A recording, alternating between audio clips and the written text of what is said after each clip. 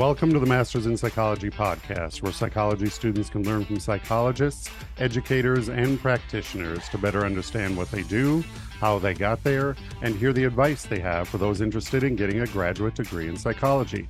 I'm your host, Brad Schumacher, and today we welcome Dr. Katherine MacLean to the show. Dr. MacLean is a neuroscientist with expertise in studying the effects of mindfulness, meditation, and psychedelics on cognitive performance, emotional well-being, spirituality, and brain function. She earned her bachelor's degree in psychology and neuroscience from Dartmouth College. Dr. MacLean then earned her PhD in research psychology from the University of California, Davis. Her groundbreaking research on psilocybin and personality change suggests that psychedelic medicines can enhance openness to new experiences and promote mental health and emotional well-being throughout the lifespan. Today, we will learn more about her academic and professional journey, more about her current project, and hear about her recent book, Midnight Water, a Psychedelic Memoir. Dr. MacLean, welcome to our podcast. Thanks for having me. This is a great way to spend the end of my Labor Day. Well, I appreciate you taking the time out of your busy, actually today, Labor Day is nice. I know that you were busy earlier on doing another recording. So I thank you for being on our podcast, first of all. And to start off, if you've seen some of our podcasts, you know that we kind of go through your journey. First, we start talking about your academic journey and then your professional journey. So I noticed that you received your bachelor's degree in psychology and neuroscience from Dartmouth College. Can you tell us more about your journey and how you became a neuroscientist and ultimately what motivated you to pursue this career path? Sure. Well, I thought that I was going to study either anthropology or religion. And before that, I thought that I might do pre-med as well. And very shortly into the pre-med track, I think it was a genetics class, I just said, you know what, this is too, there's even too nerdy for me. And that's it. Pre-med is too nerdy for me. So I'm going to let some of the other workaholic kids do that track. And I took a number of other courses in anthropology, religion. I was fascinated by how humans expressed their spirituality, their beliefs. I was fascinated by Buddhism in particular because it's a kind of a very mind-oriented religion. And then I took an anthropology of religion course. And that's when I first learned about shamanic and spiritual ceremonies that could trigger changes in the brain that created visions, that created the experience of real life entities. It seemed to kind of capture all of my interests all in one. And at the time, I decided to start taking psychology courses. I took about a year's worth. And then I found out there was a rhesus macaque lab at the basement of the psych building. And I was like, whatever it takes, I need to figure out what those monkeys are doing in the basement. And so that brought me to my undergrad mentor, Yale Cohen. And I would say that it was Yale Cohen who finally took all of my disparate interests, my passion for these very kind of weird, wacky topics, and directed that energy into the path that eventually landed me in grad school. And speaking of grad school, you attended the University of California, Davis for your doctorate in research psychology. And so I'm going to share my screen here and ask the follow-up question of, a lot of guests have a wide variety of options when they are looking for graduate schools in psychology. For example, there are many schools in California that offer graduate degrees in psychology. So why did you select UC Davis? Well, it was very simple. As I mentioned, in the anthropology of religion course that I took, I did a special paper comparing Native American traditions like sweat lodge, which involves physical challenges that cause the mind and body to go into an alternate state of consciousness. And I compared that to tribes in South America who use ayahuasca, which is a psychoactive plant medicine. And when I went on my grad school visits, I mentioned my interest in psychedelics just to see how they would respond. I knew at the time, I assumed this research wasn't even happening. And UC Davis was the only place where not only did they not blink an eye, they said, you're welcome here. We want people to be pushing the limits of what we understand about consciousness. Consciousness is not a taboo term here. We study the mind and the brain. And you'd be surprised some of the other schools, what they said about psychedelics. I wonder if they've changed their tune now, not so short a time later. Right, right. One of the things whenever we talk about and hear the word psychedelic, everybody just thinks about the illicit use, the trips, that sort of stuff, and they don't really take it seriously. So I can see where you're coming from. Back then, they're probably looking at you like, "What are you doing?" But now it is an established line of research. In fact, you studied under Dr. George, is it Mangan? Mangan, yes. Yeah, and Dr. Clifford Sarin at UC Davis. And so a lot of your research is focused on that and the interplay and the impact it has on helping, those who have suffered from or had a psychedelic episode or experience as well. And we'll get into that a little bit later on. So at what point did you know that you really wanted to go on for your doctorate? A lot of people decide, okay, I love this, I'm going to go this route. Was there a point, can you recall, that you decided, hey, I know I want to go on for my doctorate? How early in your academic career did you know you wanted to go on for your graduate degrees? It was probably during my senior year. I took on an honors thesis project. So I had the experience of doing independent research, having a mentor, producing a body of results, even if it wasn't really enough to write my own paper, but I got to publish as a co-author on my first academic paper with my mentor at the time. So I got to experience kind of the whole range of what it would take to run a research lab. And actually, probably during that year, I briefly considered continuing on in primate neuroscience, primate research. Unfortunately, toward the end of my time at Dartmouth, I was assisting in a surgery. When you're taking care of animals as research participants, you also have to take care of their bodies. So it's like veterinary care, but also, in science. And I sat in on one of those surgeries and I almost fainted. And I thought, well, thank God I didn't go pre-med, because I would have realized that, but with humans. And I just didn't have it in me to witness that kind of life or death situation, that kind of level of suffering. I mean, the animal was anesthetized, but I said, you know what, I need to go into a more soft area of psychology. So but I think it piqued my interest that a person could follow their passion. You could love one topic and study that for the rest of your life. And I think that was the thing about grad school that really drew me in. Okay. After you were done, you actually did your postdoctoral fellowship in psychopharmacology at Johns Hopkins University. So tell us what sparked your interest in psychopharmacology then. So I was actually at Hopkins where I was doing the psychedelic work. And when I was at UC Davis, I remember, so I called him Ron. So George Ron Mangan. Ron Mangan was taking a chance on letting my other mentor, Cliff Sarin, start a 3-month meditation study with neurophysiology, EEG, heart rate monitoring, behavioral analyses. We took blood, we took saliva. It was a huge project, but I remember Ron telling Cliff, I don't know about this meditation stuff, but prove me wrong, prove me wrong that there's nothing here.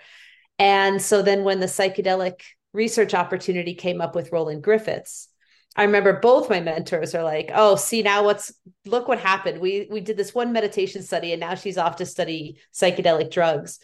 But from Roland Griffith's perspective, the reason he even entertained my postdoc interview was because of the rigorous training I'd had at UC Davis. And he told me later that he got emails every week from all sorts of people only interested in the drug studies, but they didn't have the kind of rigorous training that I had in neuroscience and cognitive neuroscience, being able to record brain activity in human participants. So in a way, I feel like if the opportunity to jump straight to the psychopharmacology research had been offered to me, I would have missed all of the training that I got in the interim.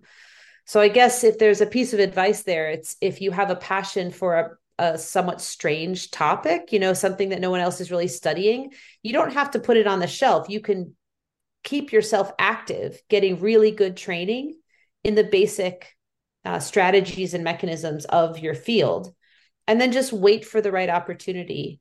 to appear. And for me, it wasn't that long, but for some people, it could be 10, 15, 20 years before they feel confident enough to take that leap with their career. Mm-hmm. Having that good base, here's my personal opinion looking at your journey, having that good base of research, not only just, looking at and studying, all of the, you could find we talk about branches of psychology or different lines of research as well. But if you have a good foundation in the research behind it, as well as applying it, for example, while you were at Johns Hopkins University, you conducted legal clinical trials of psilocybin, or sometimes it's pronounced psilocybin, the primary chemical found in the magic mushrooms. You were also the lead researcher and session guide on the first study to test the combined effects of high-dose psilocybin, daily meditation training, and integration support. I believe when I looked at it, it said your research on meditation and psilocybin indicates that these practices can promote positive and lasting changes in concentration, emotion regulation, openness, well-being, and pro-social traits. Can you talk to us a little bit more about this? Sure. I mean, it's kind of a mouthful, but what it basically means is that if you train your brain to pay attention, it not only helps you pay attention, it helps you stay calm in the face of stress. It helps you take that pause when you're getting really frustrated or angry at someone in your life for not loading the dishwasher correctly, all these kind of little things that trip us up during the day.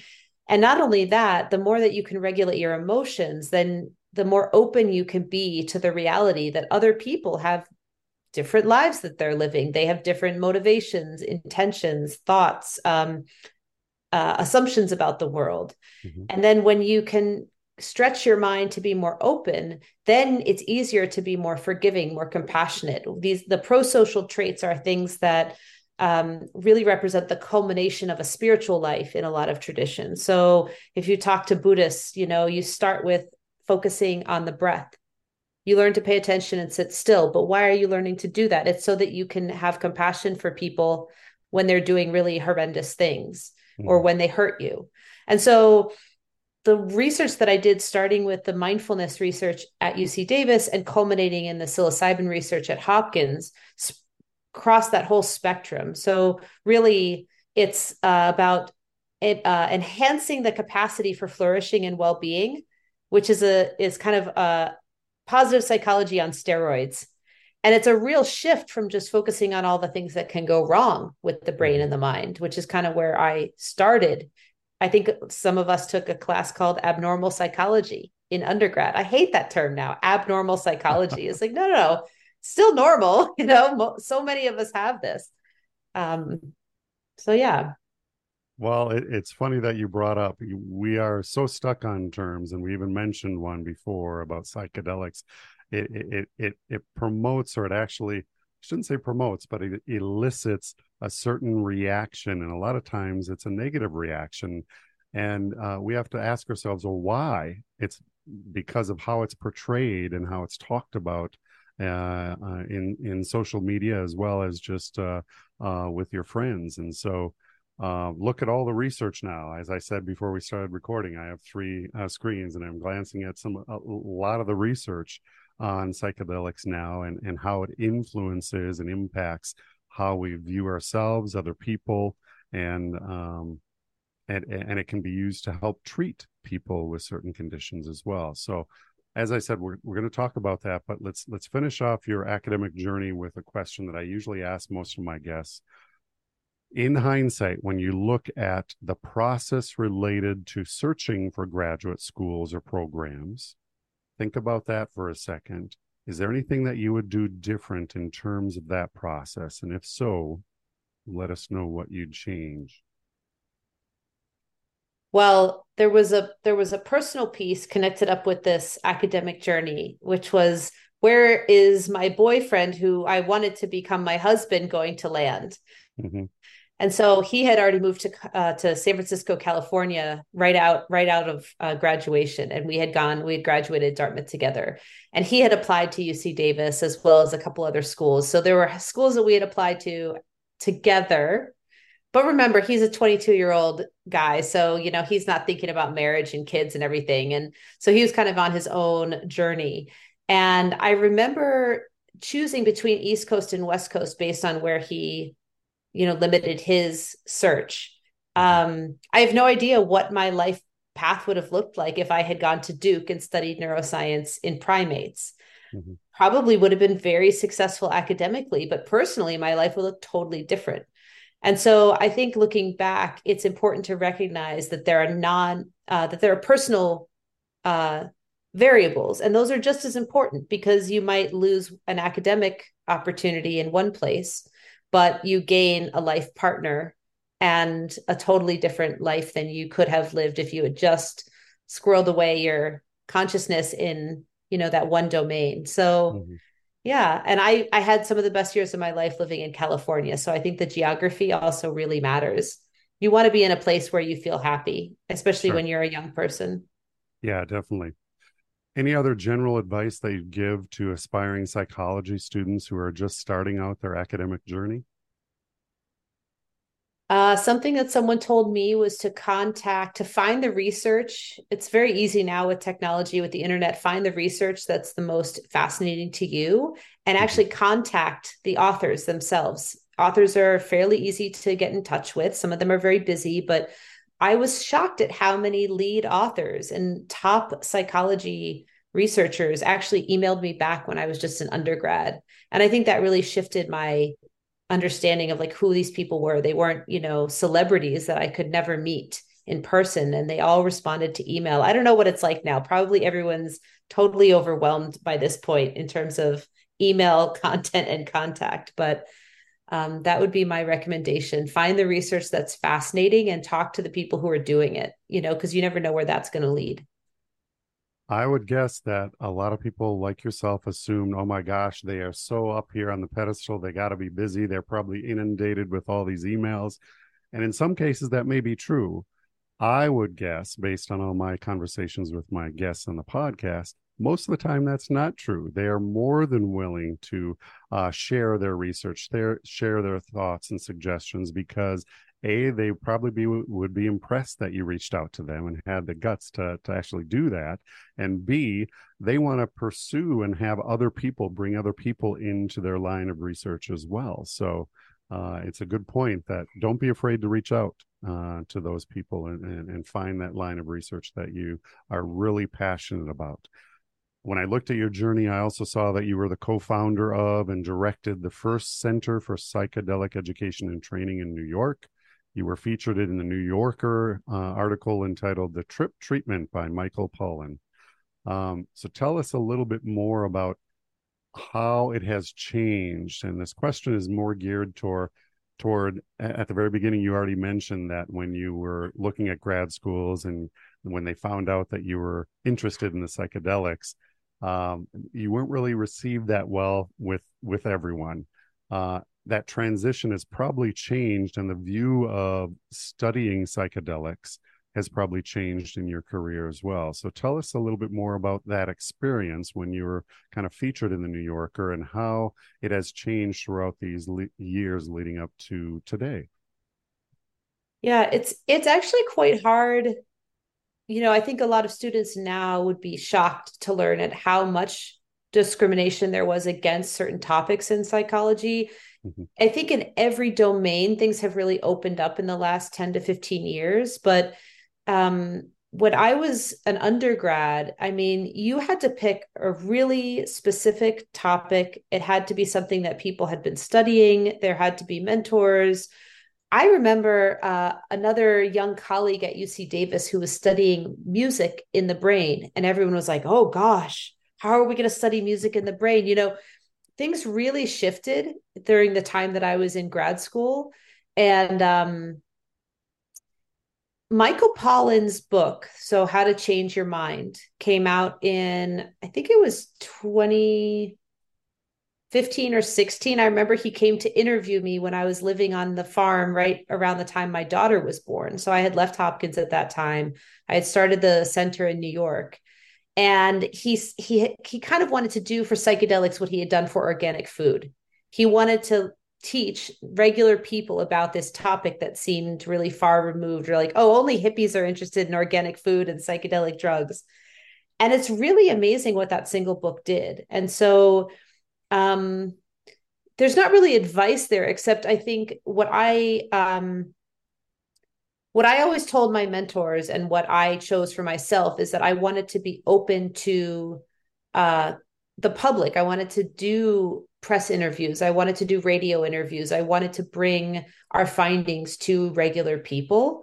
Mhm. And I couldn't really pinpoint why I felt that that was important, but I was always kind of against the academic silo mentality of like, there's this special content and knowledge that's only available to the experts, and then it kind of filters down. I felt Mhm. like, well, if we're studying things that can benefit everyday people, why shouldn't everyday people hear about them?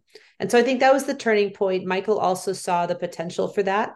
Like, let's bring this information to the public and just see how they decide. You know, Mhm. not everyone has the same negative viewpoint from the 1960s that the government has, for example. And even the government now, they've totally changed their tune.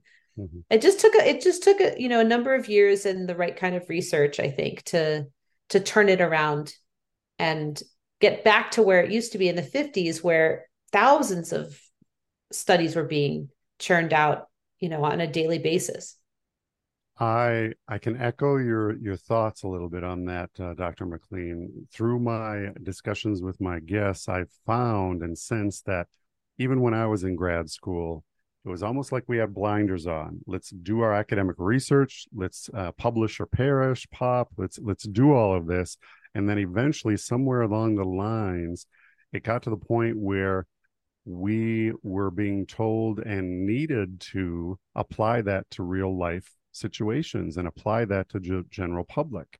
I think for one reason is it brings in more interest and attention, and it brings in more funding, Mhm. for the institutions. But it's a good thing that that happened, because now here we are talking about complex, a lot of times complex, complicated terms and studies, and we have to almost filter it down into how can I communicate this in a simplistic way for the average person to understand what my research is focused on. And so it's changed throughout these years. Um, any other thoughts on that?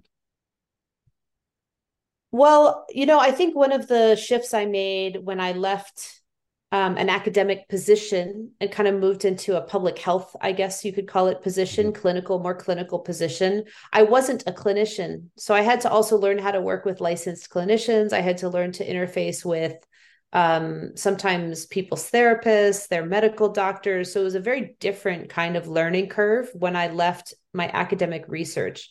I was still working with medical doctors and psychiatrists and therapists at Hopkins, but they were colleagues. It wasn't like a real life person who has anxiety coming Mhm. to one of the groups that we were offering in New York and asking, you know, can I take mushrooms if I'm on this anxiety medication?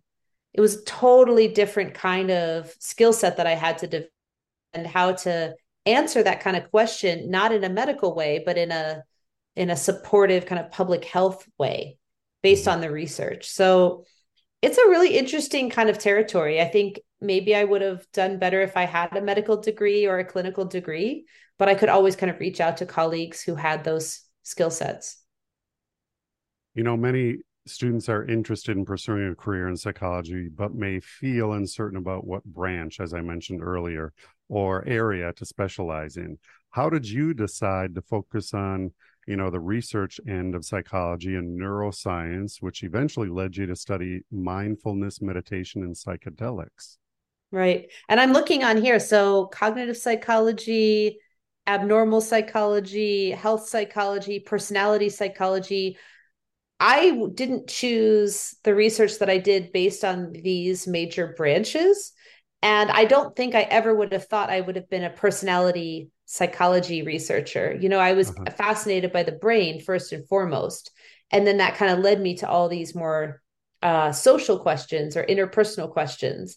Mhm. Um, and I think that let me put it this way, the environment at UC Davis was very much about cognition and how we behave and think about the world, but from a cognitive perspective. My Mm-hmm. mentors were all giants in the field of cognitive neuroscience.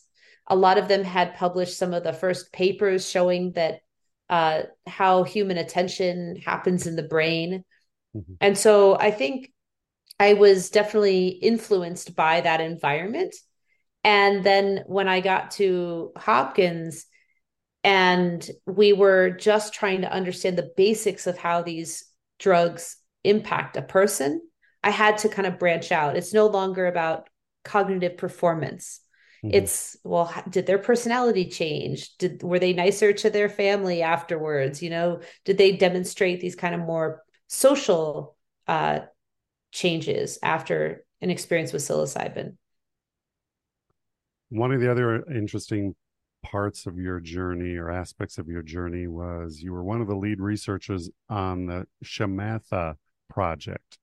And what I read about it was a groundbreaking study of the effects of intensive meditation on psychological and brain function. So a lot of our guests wonder, well, how did they find this opportunity? How did they end up here? Why did they end up going here? So can you tell us a little bit more about that project and how you found that opportunity?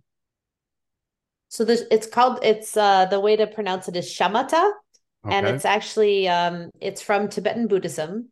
Okay. And it just so happened that the person who became my mentor, Cliff Sarin, he had been studying very basic multisensory integration, how the brain takes auditory information, visual information, touch, somatic information, and kind of combines it all into an experience of, I'm seeing you on a video, I'm looking at all of this information, I'm hearing sound coming in, I'm still feeling my body.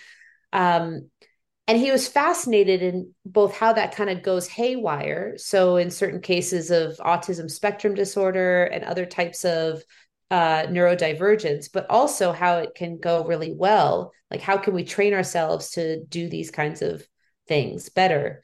Mm-hmm. And he had traveled to India and met the Dalai Lama and other Tibetan teachers. And I think similar to me, whereas I wanted to go into the Amazon and put brain electrodes on people's heads while they took ayahuasca, he wanted to go to India and put electrodes on monks' heads while they meditated. And so he was one of the first people in the world to do that. And when he came back to UC Davis, he said, I've seen what monks can do, but these guys are monks. Can regular people learn to do what these monks can do? And that was the seed of that project. Mm-hmm. And I took it as a challenge too. I signed up for the same kind of meditation retreat. I only did it for 1 week, not 3 months. Okay. But in that 1 week, I got a glimpse of, oh, it feels really good when you could pay attention. And so it was a very special time. And if I had arrived 3 years later or 3 years before, it never would have happened. Mm-hmm. And so what I take from that, both the Shamatha project and the work I did at Hopkins, is sometimes the timing is just right. And you have to join the project that's happening when you arrive. And if you kind of drag your feet or say, oh, that doesn't feel quite right, or it's not exactly what I wanted to do, you might miss a truly life-changing opportunity. And speaking of opportunities, before we started recording, I saw on your academic and professional journey, you were hired as a tenure track faculty member at the Department of Psychiatry at Johns Hopkins in 2012, 2013. And you've had a number of other experiences since then as well, but eventually you left because you wanted to start writing a book. And so here's a good transition to talk about your new book that came out in June, I believe, June 27th, just recently. And the name of the book is Midnight Water, a Psychedelic Memoir. Tell us a little bit more about the book and why you wrote it.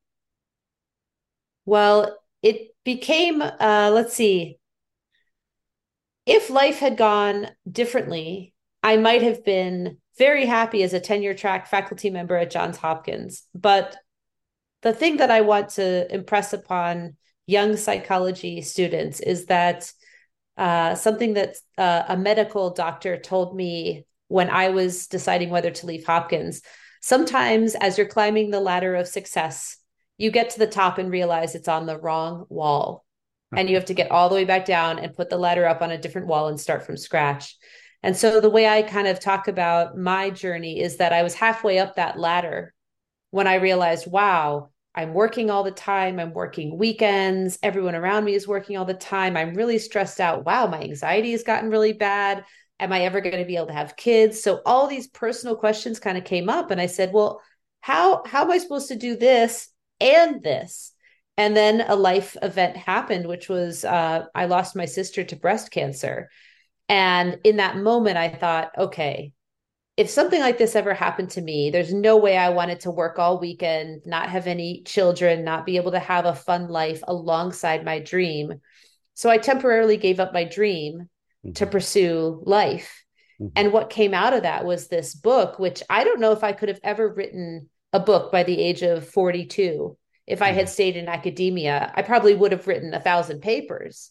But to actually produce a creative work of art that's all mine, that's all my original ideas, I don't know that I would have accomplished that at such an early stage in my career. Probably would have been when I was 60 or 70, reflecting back on a long career in research. So Midnight Water is a glimpse into, a really challenging decade of my life and how I applied both the meditation research and the psychedelic research to my own situation. And now I have to be super clear. I'm not encouraging anyone else to do what I did, but I think there's a lot to learn from what I did.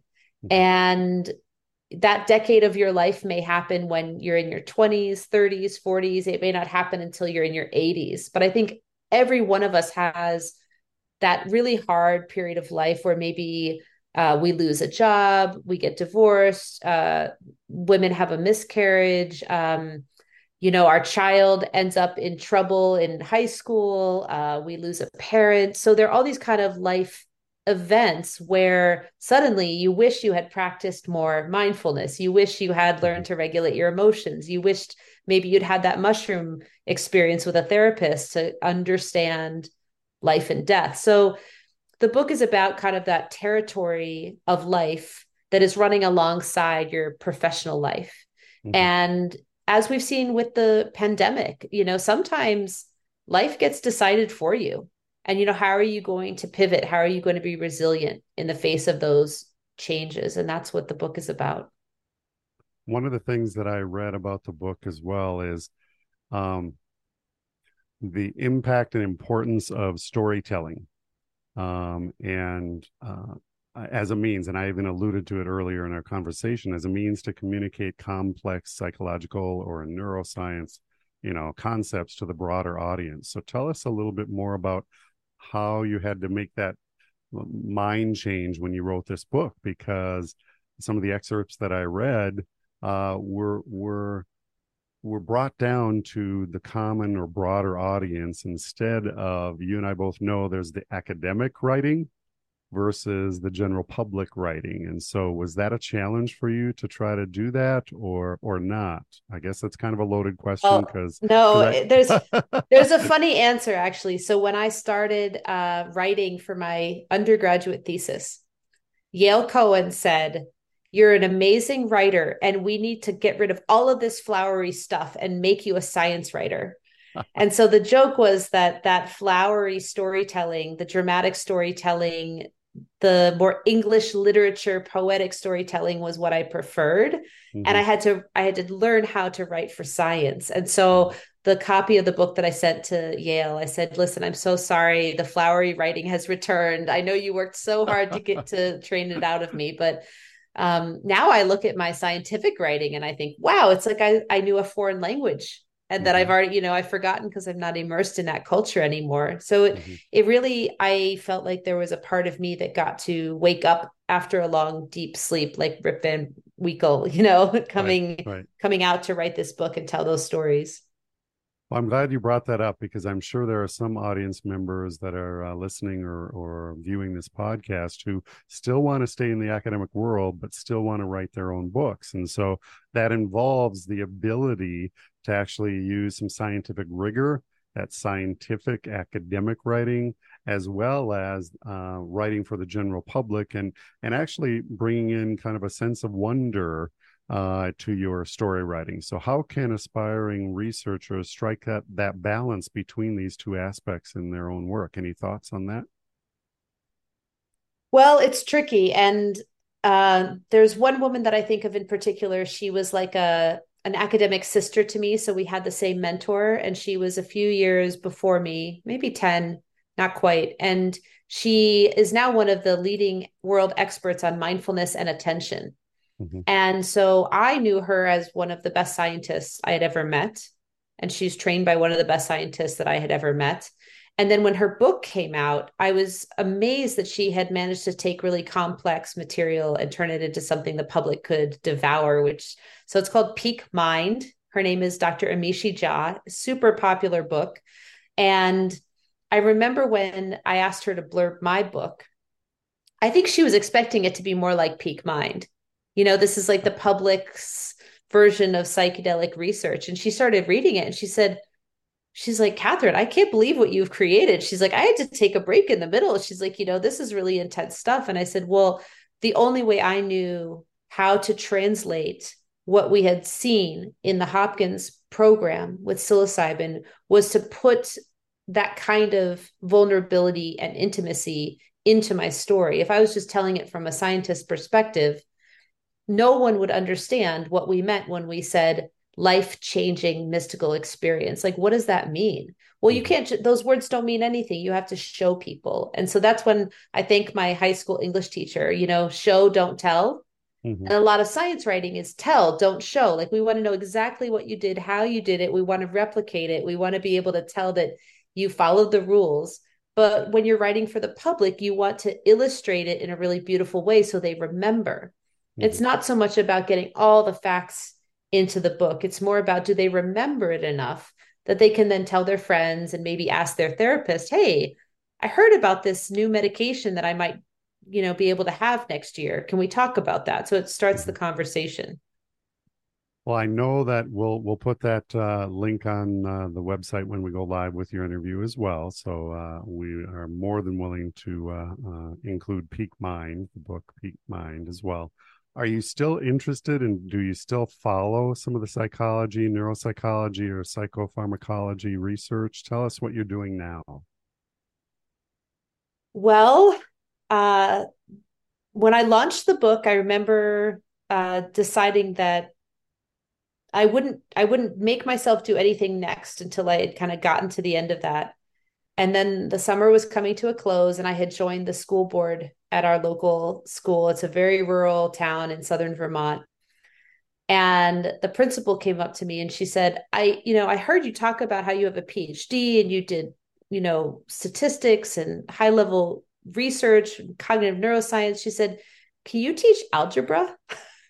I said, I used algebra every day. People don't think about math when they think about psychology, but I needed to use algebra every day. And she was like, could you teach algebra here? And so now I'm a high school math teacher. Okay. And my husband thinks I'm a little nuts. But at the same time, part of my journey has been to ask, where can I be of most help? Where can my education benefit the most people? I mean, I think at its heart, psychology is about the human condition. And the human condition for high schoolers right now is challenging in ways that most of us can't even comprehend. And they need to understand how their mind works. They need to understand how to take a breath. They need to understand their emotions. And so everything that I learned in my career is suddenly being applied in the real life classroom of these high school students. And they're also getting to learn math. So I think the universe is laughing. This talk about the ladder being on the wrong wall. There's no way, if someone said when I was 20 years old, do you think you might teach math? I'd be like, no way. That's for Right. somebody else. And then Right. here I am, and I'm enjoying the adventure. So that being said, I wish I could keep up with more of the academic research. I haven't totally put it out of the realm of possibility that one day I might be asked to join a research team again or see the opportunity for myself. But I'll let other people do some of the hard work for now, and I'm going to have a little bit of fun. Well, it sounds like it. And so I know that I'm in Minnesota, and so our high school students go back to school tomorrow. Did you already start, or are they starting also tomorrow? The students were back last Wednesday, so I had Oh, 3 days. The okay. first day, the first day nobody gets anything done. But I told them I have a PhD. You're going to call me Dr. MacLean. I think it's important for high school students to know that that's a possibility. Hmm. I didn't know that PhDs existed when I was in high school. Sure. I didn't understand that you could get a graduate degree. And so even that I think is educational and it lights things up in people's brains to hear that at a young age. I introduced the concept of mindfulness. Hmm. I'm sure they're just like, oh, come on, mindfulness is everywhere. I was like, not 20 years ago, not when I was in high school. No one told Right. me about mindfulness. So I had their interest, I think, and they're kind of like, okay, let's see what this lady can do. She's telling me all this psychology stuff. She's going to teach me about my mind and maybe, trick them into some math problems. Math. Yeah. So I have to ask, what do you love most about your job thus far? Hmm. I love seeing human minds and brains that are still in that stage of high plasticity and openness. Hmm. I think what became sad about the world of psychology for me was that so many adults, by the time they're middle aged or older, are really set in their ways. A lot of people are dealing with depression and anxiety. They're like, this is how things are. And it takes a huge amount of effort, either through therapy or through a brain intervention or through psilocybin to get people out of that rut. And the coolest thing about teenagers is they're not in any rut yet. Some of them are dealing with anxiety and depression, but they still have that openness, like anything is possible. And now I know adults are usually terrified about that, but I think it's a great thing to keep that openness and not lose it and then have to regain it again when you're an adult. So I'm kind of seeing where people end up and then kind of going back to the start and saying, like, maybe we could do this differently. Like, what would it look like if people don't end up in their therapist's office at 45 being like, I don't know what happened to my life. Hmm. At the end of our podcast, we usually ask guests some fun questions, and the first one I usually ask is, tell us something unique about yourself. Um, so I was a bit of an adrenaline junkie when I was younger. I'm less so now just because I have kids and I want to take care of my body, but I really like jumping off of cliffs into water. And I've done it in lots of different places all over the world. And people always think that's a little bit funny. Like, what? You're an academic. What are you doing jumping off of cliffs? I was like, well, no, I still think about it. I plan it out. I make sure it's safe. I think about how high it is and how I'm going to land. So I still apply the scientific method. But yeah, it's just such a thrill. Do you have to point your toes? Uh, no, you don't want to point your toes. You Okay. usually kind of want to just maximize the surface area when you're landing. The thing Okay. you definitely don't want to do is put your arms out. So Okay. that does maximize the surface area, but then you get bruising all over your arms because that's what hits with the most force. Oh, So as long okay. as you stay kind of like a pencil jump, but you don't need to point your toes. And sometimes if it's high enough, you want to wear sneakers or water shoes because then that takes the impact of the water. I didn't know that. I'm kind of an adrenaline junkie myself. I jump out of airplanes and do stuff. I've never done any cliff diving or cliff jumping before, so I've always wondered, do you point your toes? Now that I think about it, when I look at some of the videos, I don't see them pointing. They almost keep straight, and then Yep. they keep their feet almost flat, and some of them wear some stuff on their feet and not. So I was just curious. Thank you. um, Looking back, what is your favorite term, principle, or theory, and why? Well, the thing that sucked me in and became my little maze or labyrinth to solve was called the vigilance decrement. Okay. And before I came along, very few people studied it. There was really old research from World War II where they wanted to try to make radar operators not fall asleep on the job, so not miss the targets. And the best they could come up with was if you give them caffeine or speed, then they can sustain their attention. But I was fascinated by this. How is it that human attention works and then it just drops off? It's a natural function. It can be described mathematically, but I've been always fascinated by how do you change that decrement? And so far, we've seen that meditation can change it. So that's a good thing. But the Okay. vigilance decrement. Okay. I'll have to look that up. I haven't heard that one yet. Do you have any other advice for those interested in the field of psychology, neuroscience, or psychopharmacology?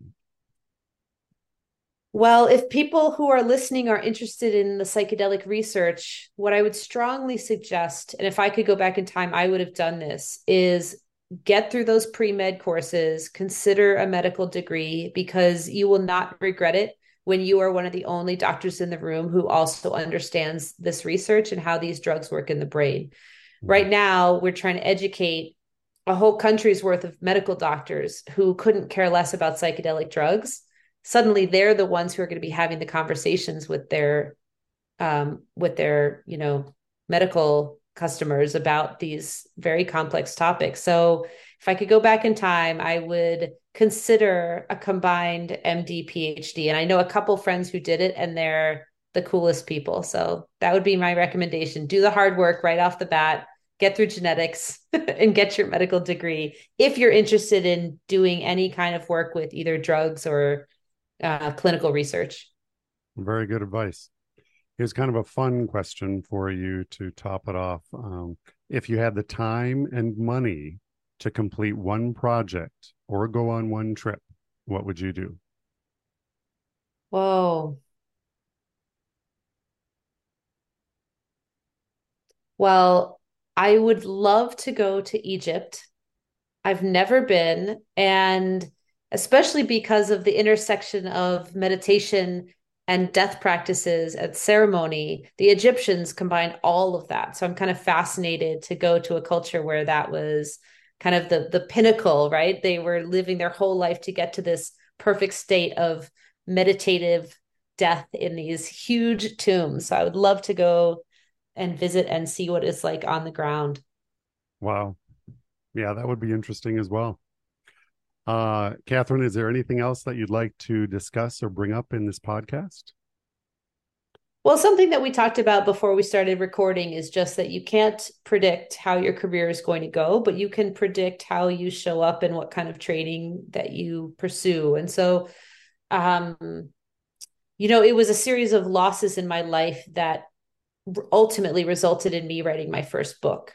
Mm-hmm. And no one had prepared me for those losses. My mentors hadn't prepared me for what life might throw at me. No one had told me that I could get fired, that I could be asked to resign from a job. I said, why?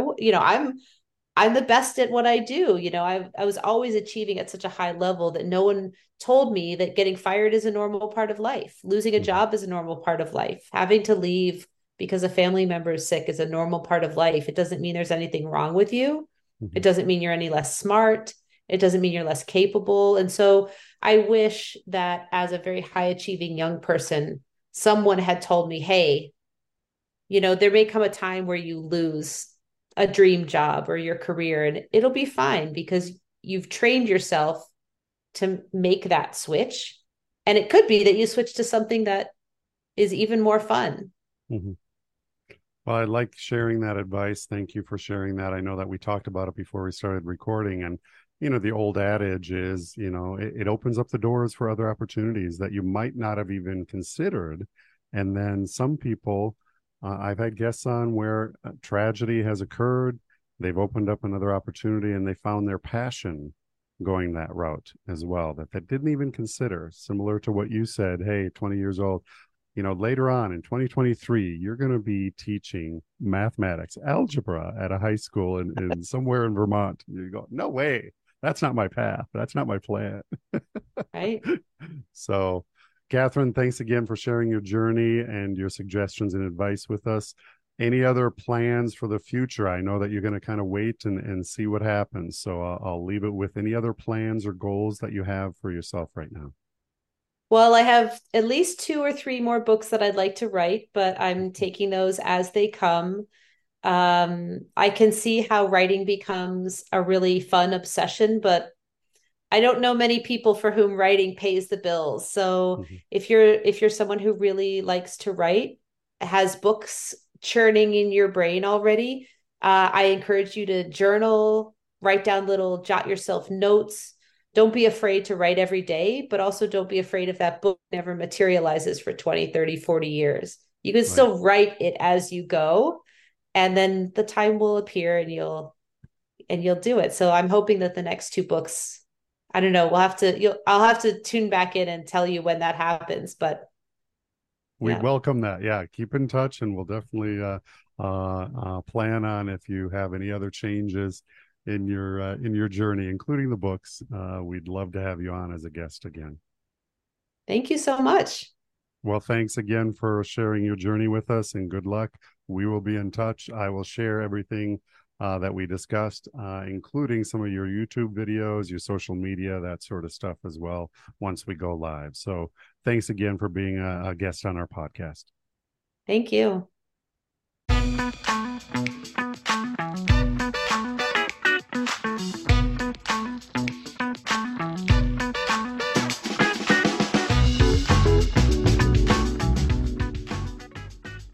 Thanks for listening to the Masters in Psychology podcast. If you want to learn more about our guest or listen to other podcasts, you can visit our website, mastersinpsychology.com, where you can search through all of the schools in the United States that offer advanced degrees in psychology. You can also find us on Facebook, Twitter, and LinkedIn. And remember, if you enjoyed this podcast, please like, follow, or share.